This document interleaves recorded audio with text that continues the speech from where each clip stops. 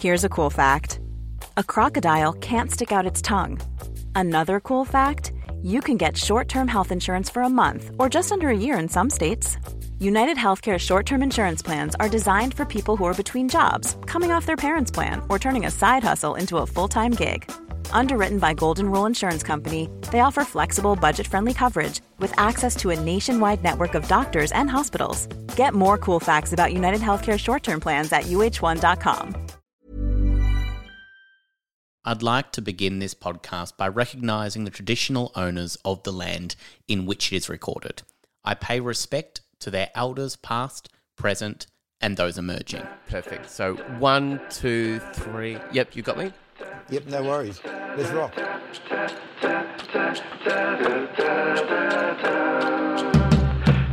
Hey there, everybody. Welcome to Nature or Nurture, the podcast where I talk to fascinating people about what made them who they are today. And I'm super excited today to be joined by someone I listened to from a young age. I remember listening to him on Triple J, and he's absolutely fantastic. Karl, welcome. Oh, so I take it you don't listen to Triple J anymore if you got too old. I think I'm out of the age demographic now of Triple J. So what, have you switched over to one of the commercial stations listening to greatest hits of the 20s or the 2010s? That's right. Yeah, I only listen to that exclusively now. No, I'm more of a podcaster now, so I catch up on everything in podcasts. And music? And music as well, yeah. So where do you get your music? I get my music through Spotify and listen to. I still sometimes listen when I'm in the car. I do like to listen to the new music that's coming through. And what radio station do you tune in then? At the moment, I'm listening to Triple M and Triple R. Right. Okay. So that means that you're probably in Melbourne? That means I'm in Melbourne. Yes, absolutely. Okay. Well, and now that we've got that out of the way. Well, Karl, I like to start the podcast by asking a question that I always say is a simple question, but it's absolutely not. The question is, do you think nature or nurture had the greatest impact on who you are today? It depends on who you are. So, in general, just looking at nature, on average, 50% of your DNA comes from your mother and 50% from your father, but it varies 80-20 or 20-80. So you can be walking down the street and you'll see a family coming towards you and they all look like the mother or they all look like the father, and you can see which way the 80-20 or the 20-80 is swung. So it varies from person to person. In my case, it's a mixture of nature, nurture, and incredible amounts of dumb luck and a bit of hard work chucked in. So for you, when a lot of people say that they meet someone's parents, they suddenly make sense. That person makes sense. Do you think that you were more like your mum or your dad? I reckon I got bits of both. Inevitably, my father was a journalist writer, and I've gone down that pathway. And my mother was a milliner and fashion person. And I've also gone down that pathway, not with clothes, but with creating stuff like books. So I guess both my parents had a creative side, and I got that from them.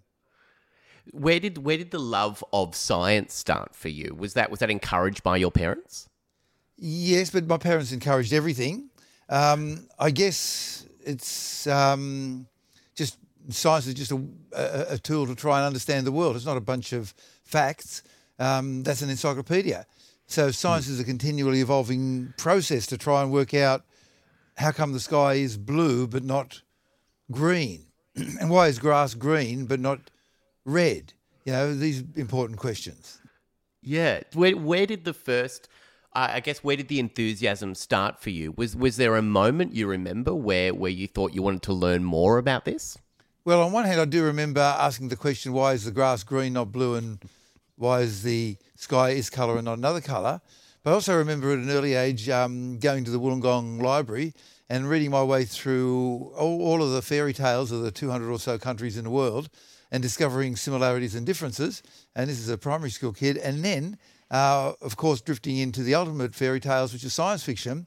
And I guess science fiction might have had a part of it. I basically read one science fiction book every day of my life from when I was about 16 to when I was about 32, and then I had to stop because then I started studying medicine, and the body of knowledge I had to load into my brain was so much I couldn't afford to waste, in inverted commas. a whole hour a day entertaining myself by speed reading a sci-fi book. Did you get back into sci-fi? Has that ever come back for you? Oh yeah, I've got back into it again now that I've got more time away from medicine. And the weird thing is, with regard to sci-fi, in the books it seems to have split into two parts: straight sci-fi or science fantasy. In the media, in the movies, it's almost all of a single apocalyptic genre. The future's really bad. The rich people run the world, and the poor people are stuffed, and it rains a lot. By the way. By the way,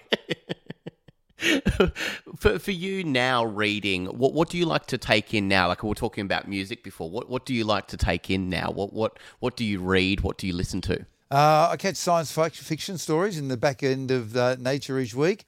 And I read my way through books, but most of my reading is the scientific literature, finding all sorts of weird things there. Like, for example, if you look at a tea bag of green tea, you'll find the DNA of 400 different insects. Wow. With regard to hangovers, we've found 5 things that are related to hangovers, but the weird thing is, and they are dehydration, acetaldehyde, methanol, congeners, and your own immune system attacking yourself. But no matter how we juggle them, either singly or together, we can't find a correlation between the levels of those and how bad your hangover is, meaning that there's something else going on with your hangover that we don't yet understand, even in 2023. And finally, with regard to superbugs that are resistant to antibiotics like MRSA, we've found a new antibiotic, wait for it, in the DNA of a Neanderthal dead 49,000 years. Wow. When you say that something is not yet known, does that excite you in science, that some answers are still left unanswered and that people are still figuring everything out? Oh, God, yeah. Most of science is at the boundaries with stuff we don't know. So just in something as boring as the sky at night and the universe, we only can see a few percent of the universe in form of atoms. And about 25% is dark matter, which we're very confident exists, but we have no idea what it is. And another 70% is dark energy, and we've got very, very confident it exists, no idea what it is. And there's other big mysteries like black holes, what's on the other side of them. And of course, there's the missing 8 dimensions of the universe, which were there at the Big Bang and went away. I think probably the first one to get solved will be dark matter. So by the end of this century, I'm very confident that people will say, hey, Jacinda, stop playing with the dark matter and come in and have lunch. For you, is there an area that still excites you in science? Is it space? What do you think is the most exciting thing that you love learning about? All of them. We've just discovered a weird alloy that is the toughest material known. And when you start dealing with metals, there's different words, like there's strongest, which refers to ultimate tensile strength. So if you get a cylinder of metal and pull on it, how much weight or force do you have to put on it to pull it apart? And then there's hardness, and that means resistant to deformation. And diamond is up there near the top. And then there's toughness, which is how much you can bend it before it splits. So these are all properties, and we just discovered a new material that is the toughest known material, even at very low temperatures, so it'd be ideal for spacecraft. So geology, biology, all fields of knowledge excite me. Birds. When you were studying, when you were going to start medicine, was that always the dream for you when you were growing up? Did you always want to get into medicine, or were there other avenues that you wanted to go down? I've had 16 years of university education, because back then the Australian taxpayer thought that education was a worthwhile investment in the future. They don't do that anymore. So I've got a degree, although for anybody listening, you can get a free university education in the English language in many countries in Europe. And Denmark looks really good, because not only do they give you a free education up to any university level you want, or trade, but they'll also give you money to rent a place and to buy a bicycle, and more money to buy food, because they see education anywhere as a worthwhile investment.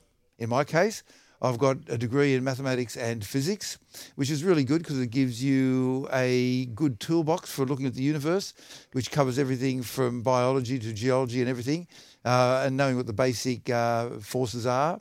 And then I did a master's degree in biomedical engineering when, for Fred Hollows, I designed and built a machine to pick up electrical signals off the human retina to diagnose certain types of eye disease. And I love engineering because you disturb the universe, you change something from this to that. And I've got 2 degrees in medicine and in surgery. And we've worked as a doctor in a kids' hospital, also have in Sydney, but also have several non-degree years of study in computer science and astrophysics and electrical engineering and philosophy just to round me off. So medicine was just the latest one on the pathway. How did you pivot to actually start presenting and start talking to people about this instead of just going into a regular job in medicine? Well, I always liked the stuff that science tells you, which is quite amazing. Like it was amazing reading that way back in 1973, the insurance companies could see global warming and increase the premiums because of the extreme weather events. Really? Who were they talking to get this information? The scientists. It was quite... Yeah. Oh, Right. and hang on, wait a sec. Let me rephrase that. The answer is, who are they talking to? Their own accountants. You see, they were insuring people against flood and heat and so forth, and they could see an upkick. In 1973, Munich Re, the world's largest reinsurance company, could see it back then. And in fact, the fossil fuel companies did some of the best research into climate change up till about 1990, and actually did things to try to slow down climate change. And then in 1990, we don't know why, they chucked a Yui and started telling lies, like big tobacco, and they've been telling lies for a third of a century and funding it with $1 billion a year, up to $1 billion a year of lies. And the weird thing is, the fossil fuel companies get subsidies. Related to the world military budget, how much do you think the fossil fuel companies get as a subsidy every year? I imagine it's very, very, very low. No, they get 4 times as much. 4 times as much? Yeah, so that's shocking. So all the countries in the world put together, you add up all their GDPs, it comes to about $85 trillion. Wow. And of that, the fossil fuel companies get as direct and indirect subsidies every year, 5.9 trillion, which is about 8% of the world GDP. The military budget is, that's 4 times the world military budget for all the world put together, and 5 times Australia's GDP and 85 times more than we spend on space. And that's on top of the massive profits that they make. And so when the head of Exxon left, just as a going away package, they gave him $0.4 billion. Wow. So they're ripping us off and doing bad things. Do you find it hard to talk to people and educate people about climate change? Have you met with much resistance at all? With people who just don't want to know? I get various cyber barrages on my various media that I go into. Twitter, which is DRKARL, Dr. DOCTORKARL, and also on, what's the other one? TikTok, which is that's DRKARL. So I get these cyber barrages from time to time, people who say things like, "Oh, look, Karl, I've really followed your work and admired you for a long time, but now I think you've gone mad with climate change." And firstly, they misspell my name. And then secondly, I've been writing stories on climate change since 1981. Yeah, it's not a new thing for you at all. No. It was interesting seeing the big change. So back in the early days, I actually wrote an article in 1990, I think it was, for the Murdoch Press about climate change coming, and that was just as the fossil fuel companies were getting into spending massive amounts of money denying it.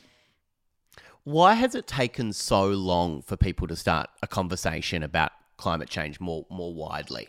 $1 billion a year of lies from the fossil fuel companies. You get a lot of traction with lies. And so I read today in in the Australian, An article said, look, the trouble with renewables is that you can never have enough renewable generation at large scale inside a population centre.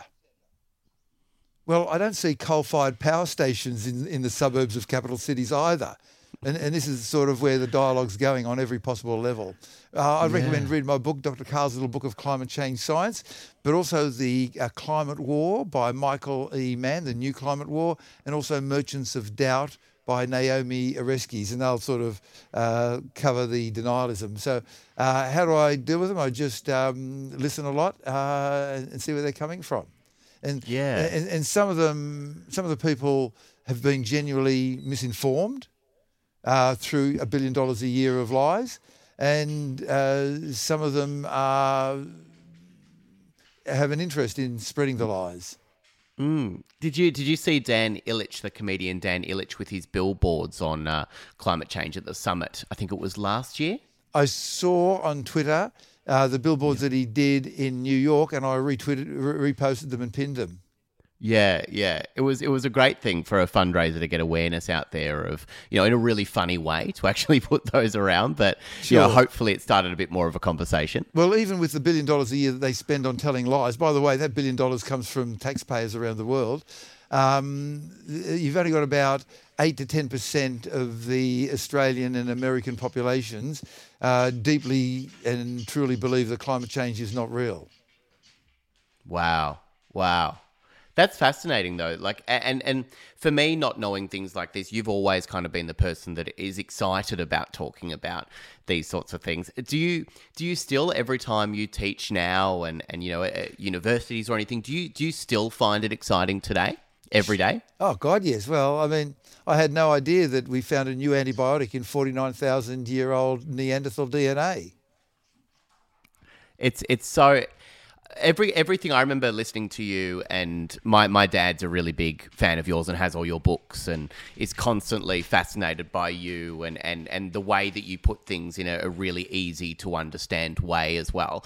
Going back to before, when you had the realization you wanted to do the more presenting side and getting out there, how did you actually decide that was something that you could do and you wanted to not work in a hospital anymore? Well, it happened in two stages. The first stage was that I got into the media, and the second stage was that I got into the media full time. So I got into the media accidentally when I failed to become an astronaut. So I wrote a letter to NASA saying I got degrees in engineering and physics and maths, and soon I'll have degrees in medicine and surgery. Can I be an astronaut? And they said, and I'm pretty fit too. And they said, look, we're all full up. I've still got the letter. We're all full up, and we only employ Americans. See you later. And then I heard that Double J was doing a show related to the launch of the space shuttle. And I went in there and talked about it, and apparently they liked what I did.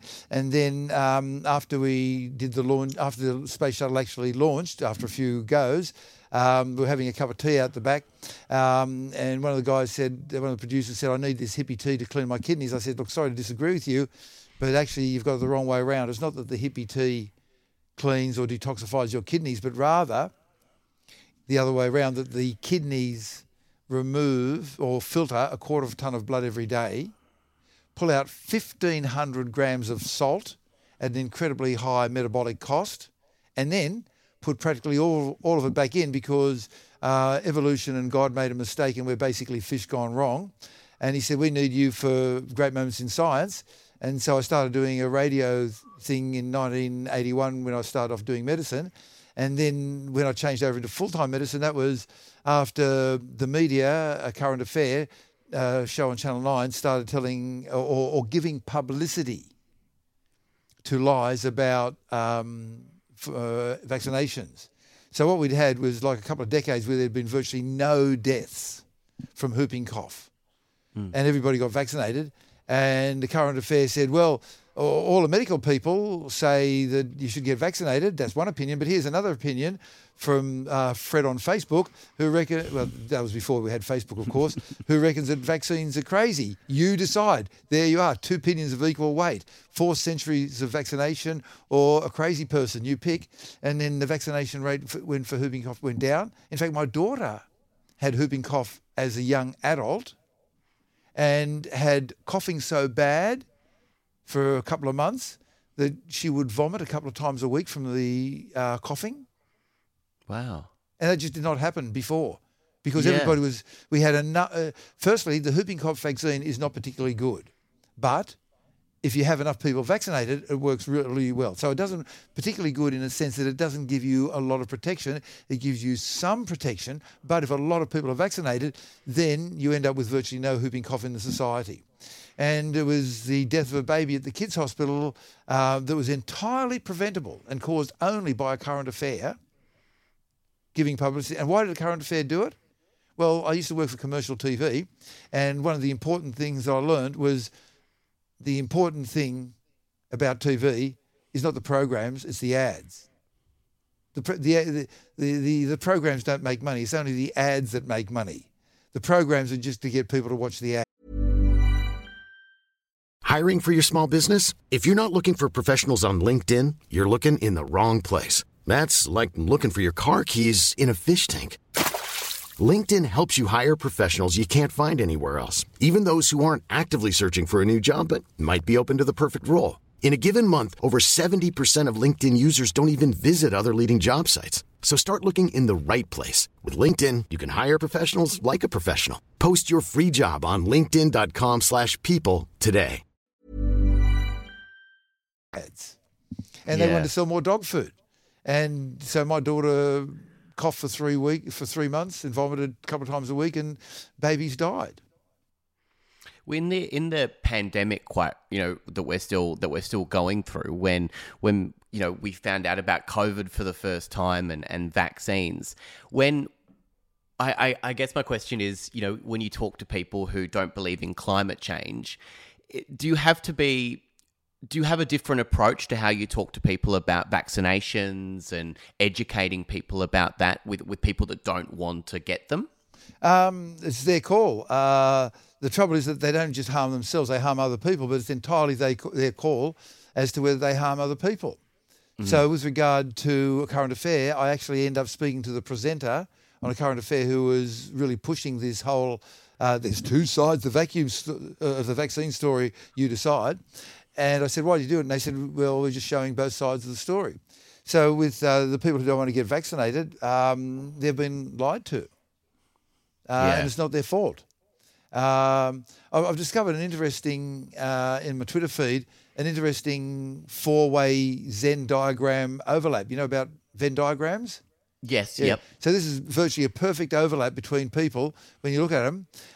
Besides denying that the vaccines work, there's also this subset of people who deny the vaccines work, deny that climate change is real, reckon that Russia is just defending itself from Ukraine, and also have got really bad spelling and grammar. Right, okay.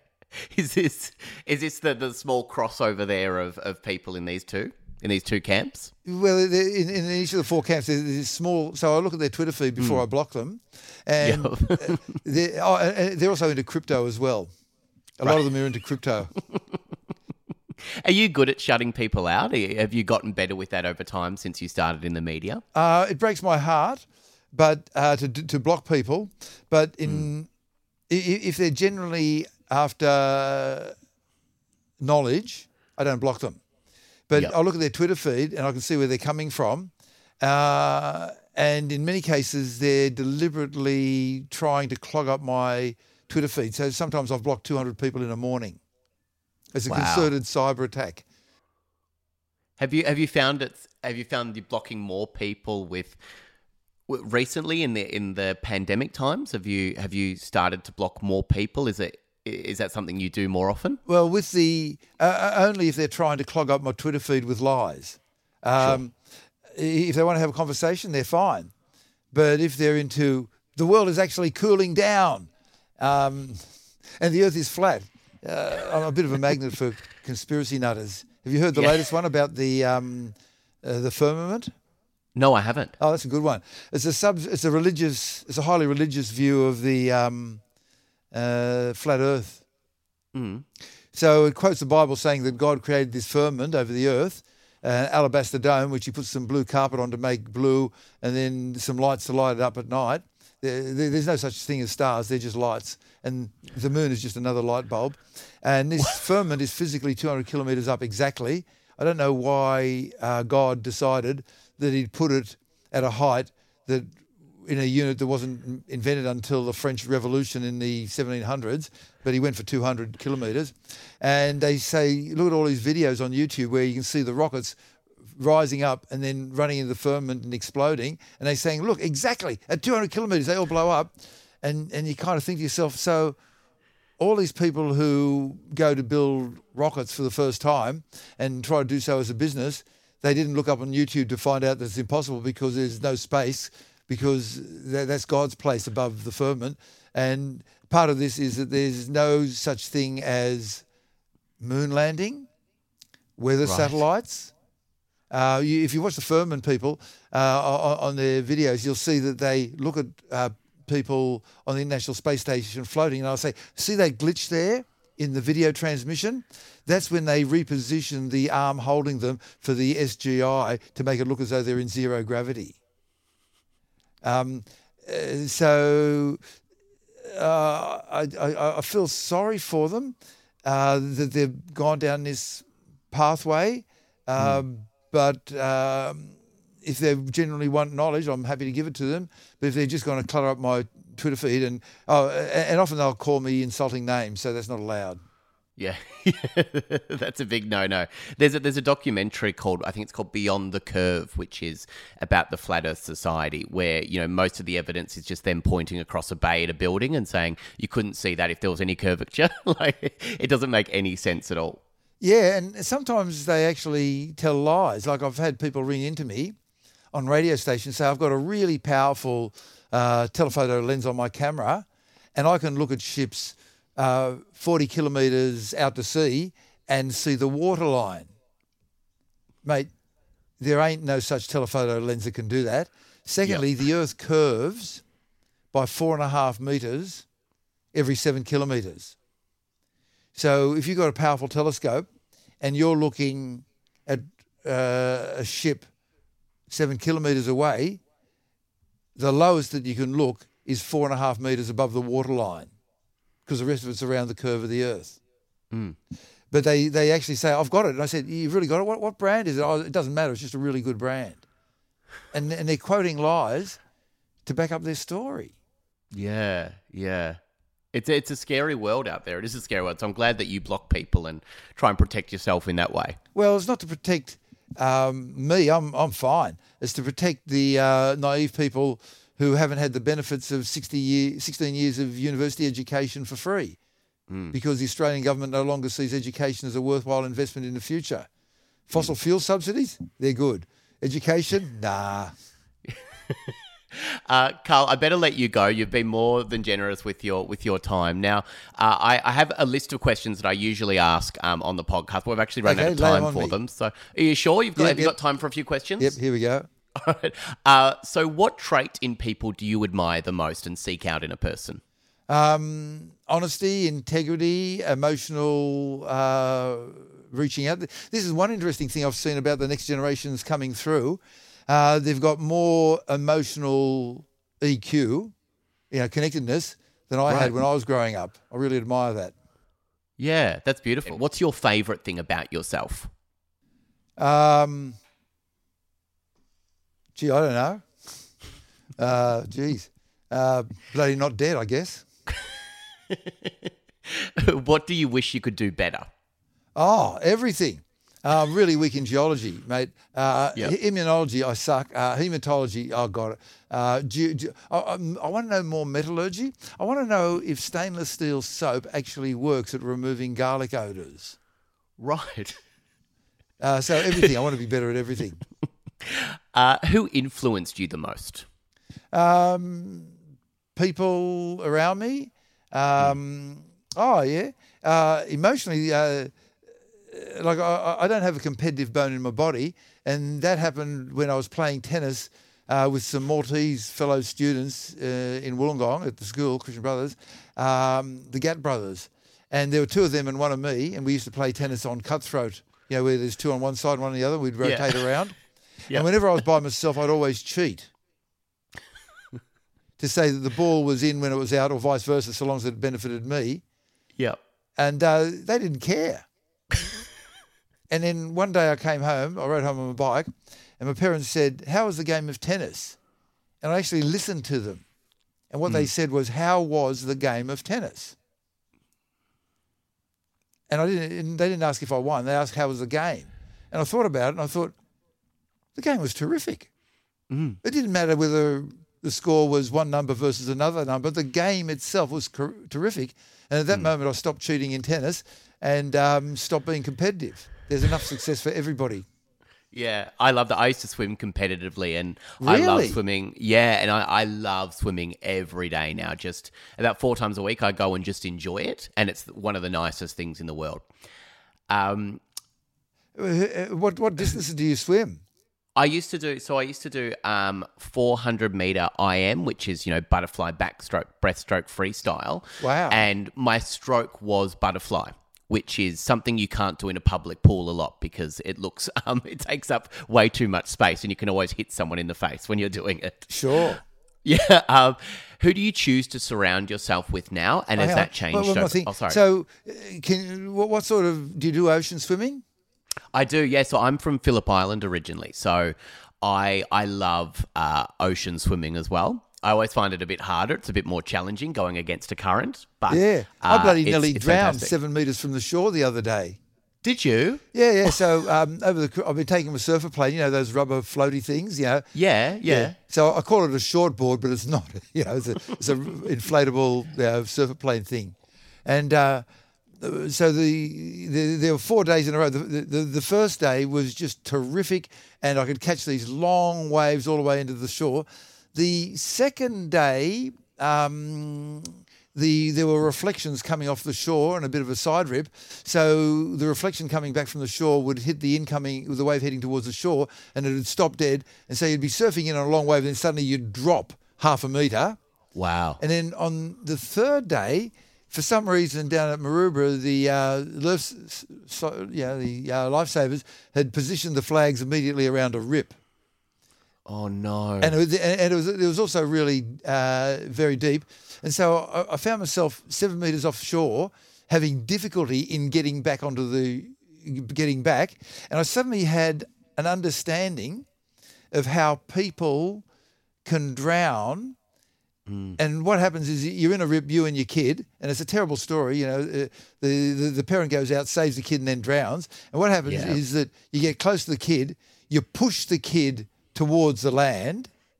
They then can make it all the way. You get pushed out deeper, and mate, you can't get back. What you got to do is swim across. And of course, if you're not strong enough to swim across and then eventually come back in that way, then you drown. So it was really interesting. Oh, wow. A lot of people fight the rip constantly, and then You just go sideways. Yeah. Oh, I'm I'm glad you didn't drown, Karl. Yeah, well, I was worried about going sideways because otherwise the lifesavers would yell at me on the intercom on the loudspeaker for going outside the flags. But the whole bloody... It was all a rip. Yeah, they gave a funny commentary over the holidays. They said, there's a bit of a rip, it's a bit of a strong rip now. Look, feel free. Look, you don't have to look after your kids if you don't like them very much. But if you do want your kids to live, look, better come out of the surf. Who do you choose to surround yourself with now, and has that changed over time? Family, friends, and I'm very lucky to be working in the School of Physics at the University of Sydney, where everybody is smarter than I am, and I learn so much from them. When are you at your happiest? Catching a long wave on my stupid surfer plane. When are you at your lowest? I don't get low. That's great. Yeah, I successfully have managed to delude myself into being a positive and optimistic person. I love that. If you could pinpoint a moment in your life that had the greatest impact on you, what do you think that would be? Well, I guess the Gap brothers were pretty good in teaching me that the actual competition in sometimes is good, but sometimes is meaningless. Yeah. What's the hardest thing you've been through, and did it change you? Lots of things. Disasters in the family, deaths of family, of parents, bad things happening to family members medically, etc. No, nothing really bad happened to me. I've been lucky. Do you always keep the positivity up? Do you always find that that's something that's just about you? You've always had that positivity?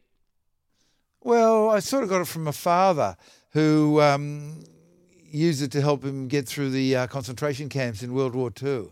And in general, a realistic and optimistic attitude will get you further than a pessimistic attitude. Yeah. But you've got to be realistic as well. Absolutely. My final question, Karl, is what gets you going now every day? What motivates you every day to get up and do what you do? The fact that I've had a good night's sleep and I'm alive. And there's a cup of tea made out of bloody real tea, not tea bags. Yep. Currently I'm working on a mix of 2 parts English breakfast and 1 part, not Darjeeling, what's the other one? Earl Grey. I've got to get back to Earl Grey, but I've got to get back to Darjeeling. But it's hard to get Darjeeling because out of the 8,000 tonnes of Darjeeling tea, which is the prince of teas, out of the 8,000 tonnes that they harvest every year, they sell about 45,000. Wow. Really? So that means that about 30-something thousand are fake. Where are they coming from? Where's the... Anywhere but not Darjeeling. Darjeeling itself produces only 8,000 tonnes a year. Oh, that's incredible. Been sold a lie. I wish I could find a way to get genuine Darjeeling tea, because I was actually in Darjeeling and did it the proper way, and oh my God, bloody heaven on a stick. Yeah. Oh, amazing. Well, Karl, thank you so much for joining me on the podcast. How do people find you if they want to go to your TikTok, if they want to go to your Instagram, or buy one of your books to learn more? Books, I've done 48 books. Oh, by the way, my 2 books called Dr. Karl's Surfing Safari Through Science, or Random Road Trip Through Science. They're the world's first books with holograms. Really? Yeah. You download the modestly named Dr. Karl app onto your phone, and then you aim it at the first page of each story, and then there's a story called Dead Fish Swim, and then you aim it there, and then suddenly up pops a video of a fish swimming, and the weird thing is that fish is dead. It's been dead for a week, and it's still swimming, even though it's dead. That's amazing. Yeah. So get my books. Just go to drkarl.com, drkarl.com. TikTok is drkarl, and Twitter is doctorkarl. Well, Karl, thank you so much for joining me on the podcast. Peachy Keen, catch us. Oh, and Triple J, don't forget the radio, the old-fashioned wireless, for those who listen to the non-government radio.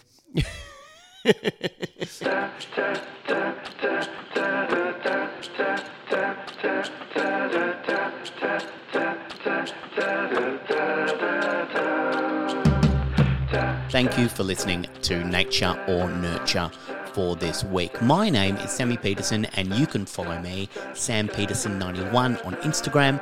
I also have a comedy podcast called Confessions. You can find that. The handles are Confessions, the podcast, on Instagram, TikTok, and Facebook.